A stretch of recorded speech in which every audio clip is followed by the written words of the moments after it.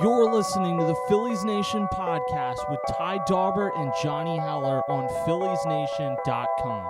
What's going on, everybody? You're listening to an episode of the Phillies Nation podcast, coming at you with, no new Philly signings this past week, but a pretty big move in baseball, arguably the biggest of the offseason so far, and some rumors surrounding the Phillies. So definitely got some stuff to talk about. As always, I'm joined by my co-host, Ty Daubert. Ty, what's going on? Not much. Like you said, no major league signings for the Phillies as of late, but some of the rumors coming out, some of the reports, it does feel like we have a better idea of maybe the direction that the Phillies are going to take this offseason.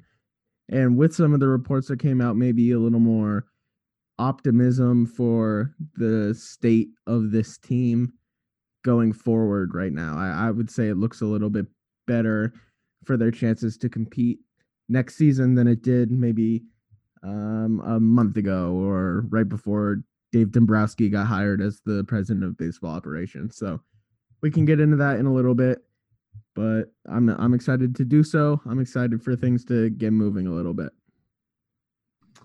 Yeah, definitely. It's it's been a long off season so far.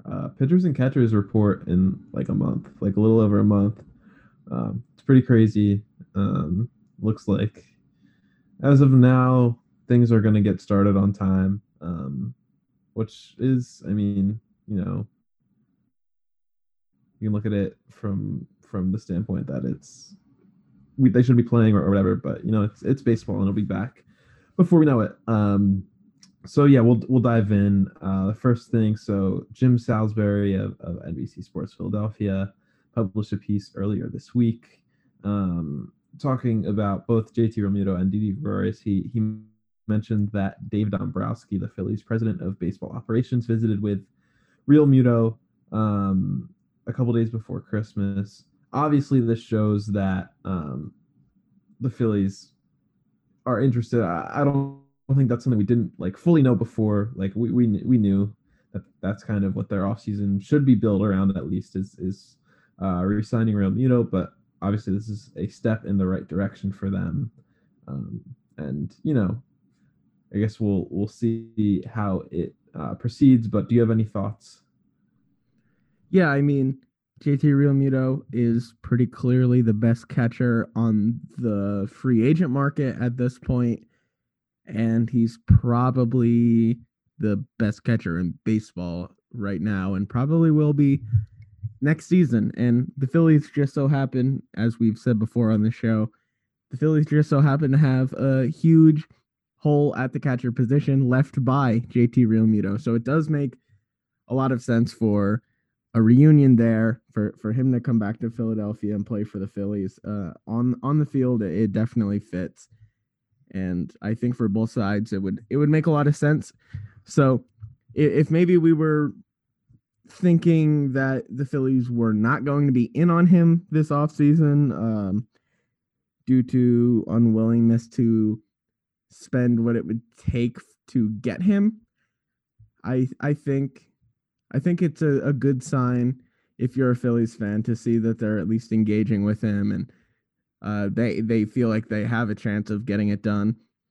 I think maybe if they didn't have Dave Dombrowski, they would be going in a bit of a different direction. But I do think it's going to end up like the Phillies, as much as they've said they aren't going to spend money and there's uncertainties about the payroll and things like that.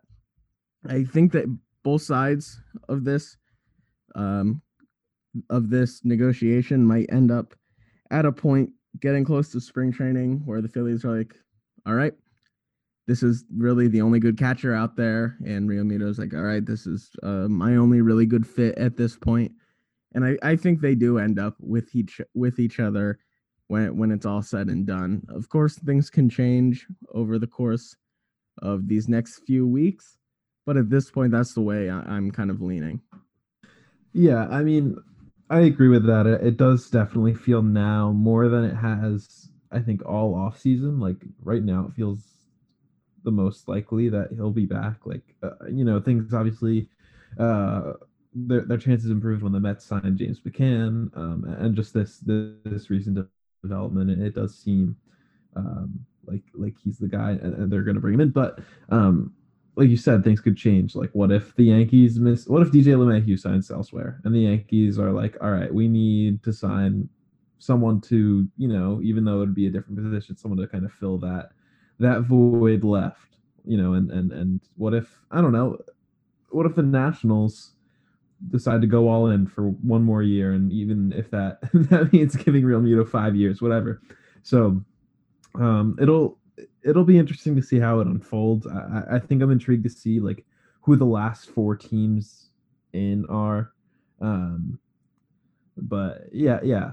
We'll see. And it just a side note, it does look like the Marlins have been linked to Wilson Contreras over the past week or so. So might have some pretty good catchers in this division moving forward. But we can move on to Gregorius. Salisbury just mentioned that they're in contact with him, and yeah, I think Dombrowski told him that they're interested in signing Gregorius. What exactly how much that means they've been negotiating or in contact, that's not exactly clear, but it does seem like they are interested in him at least a little bit. Yeah, and entering this offseason, it kind of felt after everything that John Middleton said at the end of the season, it felt like there would be a very, very little chance that they signed both Real Muto and Gregorius. Now it feels a little bit more likely, I think. Jim Bowden said the Phillies are in contact with, or at least in on Marcus Semien as well. So I don't know, if they have a preference there, or if it's like Semien's a backup. That feels like that's what that would be. But I mean, do you have any thoughts on, is Gregorius, is that a 2 or 3 year deal? Like are they? Because we've talked about the fact that both, Bryson Stott's probably ready opening. He could be ready opening day 2022. And also the fact that next year's free agent shortstop class is stacked. So, I mean, do you have thoughts on what it might be with what they might be looking for? I think they could be looking for a 1-year deal, but I don't know. Maybe they would sign Gregorius to a 2 or 3 year deal because, like you said, Stott will probably be ready coming up. But if you have Gregorius, Segura, and Bohm as your infield, even if Stott's ready at that point, he's not going to be better than one of those 3 players. He's probably capable of being a major league regular when he's up and gets a little bit of time in the majors. But those 3 are really good players, and so maybe that makes Stott a trade candidate. Maybe they keep him on the bench, or maybe, if there's a DH at some point, Bohm ends up as the DH and either Stott or Segura ends up at third base. But I think they could be looking at 1-year deals, but I still think they would consider a 2 to 3 year kind of deal for a player like Didi Gregorius. Yeah, and I don't think he's gonna want to sign a 1-year deal. Like he just signed one last year, and he played really well. Obviously, it was a short season, but players want that security, and especially with the uncertainty and how the baseball market has just been the past several seasons. Like, you got to look for best you can get. I do think it's interesting that the Phillies are. It seems like they've been linked to a couple shortstops. It seems like they're going to sign one. For a while, it kind of felt like they might just not sign anyone and go into the season with Segura and Scott Kingery as the infield. I do think, though, if they sign Gregorius or Semien, that it makes it very unlikely that they would be in on a center fielder like Jackie Bradley Jr.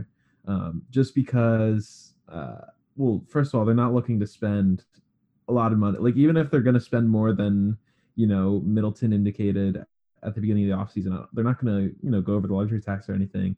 They signed Gregorius and Real Muto. That's probably $40 million at least. Yeah, and I think that you said that Kingery, if they don't sign an infielder, is probably a regular infielder. If they do sign a shortstop, I think there's a good chance he's getting close to regular time in center field. Yeah, or a platoon with him and Hazley at least. Yeah, probably the route they'd go. But it definitely feels like that's kind of where they're going is signing a shortstop and figure the rest out. So I think we should move on here to probably the biggest development in baseball this week, which is the Mets trading for Francisco Lindor and Carlos Carrasco. They Steve Cohen bought the team. Talked a lot about wanting to win and wanting to spend to win, and we don't know how that's going to look long term. We don't know if he's going to hold that to that long term, but so far they've done a lot this offseason, and they look good. Obviously, Francisco Lindor is awesome. Maybe the best all-around shortstop in baseball. I do think it's underrated that they're getting Carrasco in this package too, because first of all, I think we need to talk a little bit here about Cleveland and how the optics of this are terrible, and I mean, at some point. Well, I don't think it's just the optics. I think. Well, it's just the actual, it happening. And Carrasco, I mean, we can talk about all he's been through, off the field in the past year and a half and all of that. And the fact that, he had cancer, recovered, and came back and pitched in that season. And then this past year had a really good year and all of that. Cleveland signed him to an extension a few years ago that it's a pretty cheap deal. And their payroll is $100 million less than it was 3 years ago. And that's just like teams should not be able to get away with that. Owners should not be able to get away with that. And what do you have to say about that? Yeah, I mean, think back to the 2016 World Series. Think of all the really good players that played in that series, one of the best of all time, one of the most historic, with the Cubs finally ending their World Series drought and Cleveland making it back and having a chance to end theirs. Almost all those good players that you think of, that you remember, they're not really on their teams anymore, because both Chicago, obviously a bigger market than Cleveland, but both of these franchises have decided to dismantle their teams, and it's only been 4 or 5 years since it happened. The way that these baseball teams operate, it's not making for a really good product, and it seems like they're doing a disservice to their fans. That's what it really comes down to. It can't be a sustainable product. We've seen teams operate this way. So there's always been teams that have gotten their stars taken away from other teams, but having really good teams and actively trading them away, whether it's more slowly like Cleveland's done or a little bit more quickly like Chicago's done, dismantling teams like this in order to not have to pay them, it's really accelerated over the last few years, I would say, and we're gonna see the effects of it, because people are just not going to be interested in certain teams as much as they probably would be if all the teams were going all in to try to win more often. And the Cleveland just took two of the most popular players, two of the most well-liked players in the history of their organization, and two really good players still. It's not like they were trading 38-year-olds that were well-liked 10 years ago and they're not really producing anymore. They gave away two fan favorites that were still producing at a really high level, and they dumped their salary. That's what happened. And it's good to see the Mets being serious about trying to go all in, like they said they would be. But it is a bit disheartening as a fan of baseball. I think that's what we all are. First, we're fans of baseball. That's why we do this. That's why we cover teams. That's why we talk about. That's why we talk about these teams every single week.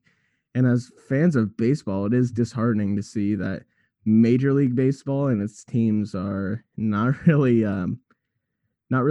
paying back the fans for their investment and their interest in the teams.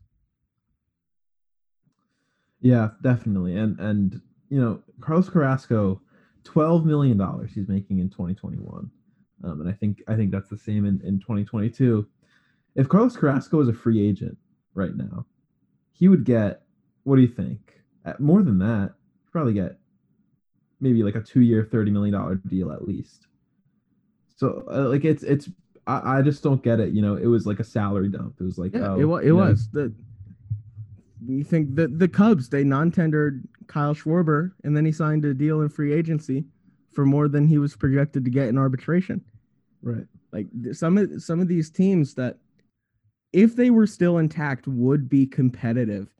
And it's not like basketball where only the top, 3 teams actually have a real chance of winning a title. You can see within baseball in any given year, once you're in the playoffs, you can get hot and really give it a legitimate run for a World Series. Just a lot of teams are not trying to win the World Series very often, whether they actually have a chance to or not. Like the Cubs especially come to mind. These 2 teams are the ones that especially come to mind, and we're seeing it over this offseason. And this trade to the Mets is a great example of that, and it cannot be healthy for Major League Baseball. Maybe for Major League Baseball's bottom line in the short term, but as for its growth and popularity, I can't imagine that anyone outside of Mets fans, not to diss them, because if I can understand their joy of getting 2 really good players, but most of the fans of Major League Baseball, I can imagine, are not very happy about what happened in this trade with Lindor and Carrasco. Yeah, and yeah, because Cleveland has never keep their stars. They always trade them because they see it as a foregone conclusion that they'll walk, and obviously that, like, there's no excuse for that, but that's what they do. But I think, at least from what I've seen, people who cover the Cleveland and their fans on Twitter and stuff, the Carrasco thing was a different level to this, and people are mad for sure, and it's not good for the game. I think we should talk a little bit about how this impacts the Mets. Obviously, they gave up Jimenez and Amed Rosario, like 2 pretty good players, but they really did not end up giving up all that much up. It does seem like they're going to extend Lindor, or at least try their best, right? And it's weird. I've been high on the Mets the past couple seasons, like heading into the season. I think they have a pretty solid core of position players, and they obviously have the best pitcher in baseball, arguably, in Jacob deGrom. So this offseason, they've brought back Marcus Stroman. Noah Syndergaard is going to come back from injury. They added Carlos Carrasco to their rotation, right? So that's 3 really good starting pitchers who weren't there in 2020. They've added Francisco Lindor. They upgraded at shortstop. Not even, they were solid at shortstop last year. They upgraded there. Signed James McCann. Catching was their worst position. And added Trevor May to the bullpen, which they already had a relatively strong bullpen, at least on paper. And it seems like they're going to add a center fielder. My guess would be Jackie Bradley Jr. Who knows? Maybe they go all in and get Springer. Whatever but they look good, and that impacts the Phillies because it's another team, and obviously all of this stuff is on paper, and they play the games for a reason. But you have the Braves and you have the Mets, who are two very good teams, and I wonder if it impacts the Phillies thinking at all. I think. Well, first of all, on the Mets themselves, I think a lot of this season will come down to Stroman and Syndergaard's health. They both had injuries. Stroman, he was hurt and then he opted out during the season, and Syndergaard was hurt for all of the season. And I as long as they're healthy and still performing, like, you're right, that's going to be a really good team. But I think that's a pretty big variable as of now. But I the Mets and the Braves are pretty clearly the two teams ahead of the Phillies right now. But I don't think that would stop.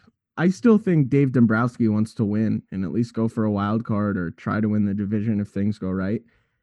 I can't imagine they bring him in expecting to miss the playoffs all the time, because the Mets and the Braves seem like they're going to be good for a while. And I think the decision with the pieces they have right now, trying to compete in a good division, I think that makes a lot more sense than just kind of rolling over and deciding that you aren't good enough. I think the Phillies need to do what they can to try to get on a similar level to the Braves and the Mets as of this upcoming year. I think that's what they need to do.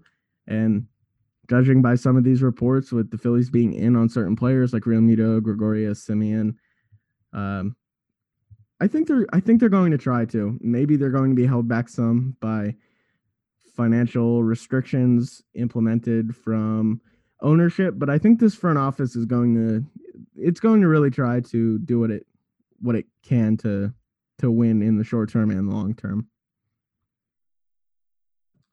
Yeah, I agree with that. They like you said earlier in the pod, like if it wasn't Dave Dombrowski, maybe it'd be different, but it's Dombrowski, and he wouldn't have come to Philadelphia if he wasn't, intent on putting together a team that had a chance, right away. He's older. He's in his 60s. Like, he's not. He was set on being retired as this kind of head of a baseball operations department. He's not coming to the Phillies if they're not going to try to win in the relatively short term. He's not coming to Philadelphia to lead a long rebuild or anything like that. So that's what does have me lean towards them trying to get the right pieces for this upcoming season. That's the thing that keeps me from being like, oh, the Phillies they're going to be behind everybody. I think they will try to get the right pieces. Yeah, I agree with that. A couple last things before we wrap up. The Chicago White Sox signed Liam Hendriks, the best available reliever in free agency. It's like a weird contract. It's a 3-year deal, but it's really a 4-year deal. We'll get $54 million regardless. 50. We don't have to go into it. It's just either deferred. The fourth year, they either pay him $15 million to play for them or to not play for them. Well, but if he doesn't play for them, it's deferred over. Still, they're paying him $15 million to either play for, unless he gets injured or something, he's going to be back. Yeah. So yeah, he was the best free agent available in that position. Someone who obviously people hoped would or thought the Phillies could be in on.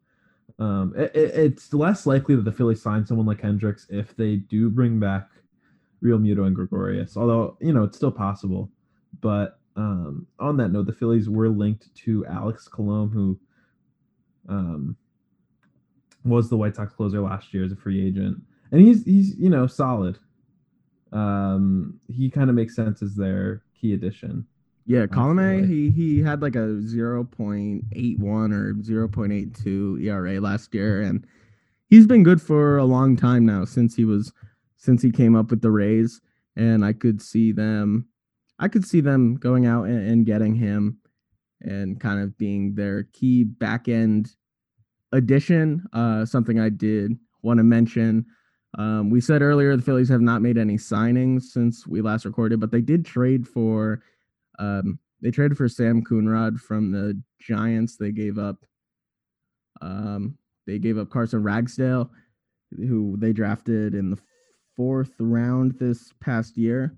So that's a hard throwing right-hander that they acquired. Alvarado was a hard throwing left-hander that they traded for before. So it does seem like they're going for the high upside bullpen route. Now Colomé, he's not a hard thrower like these other guys. He's more of a location and movement kind of pitcher, but he still mostly has struck out a lot of guys in his career without having a fastball that's super overpowering. And as of late, he's been better at getting ground balls and getting outs that way. So I think that would be a good addition, but it does seem like the bullpen is a priority, as it should be when you consider what happened last season. Yep. Agree with all of that. And that will actually do it for this episode of the Phillies Nation podcast. Things seem to be heating up, so maybe next week we will have some signings and or trades to talk about. Talk to you next week. You can listen to the Phillies Nation podcast with Ty Daubert and Johnny Heller every Wednesday on PhilliesNation.com and all streaming services.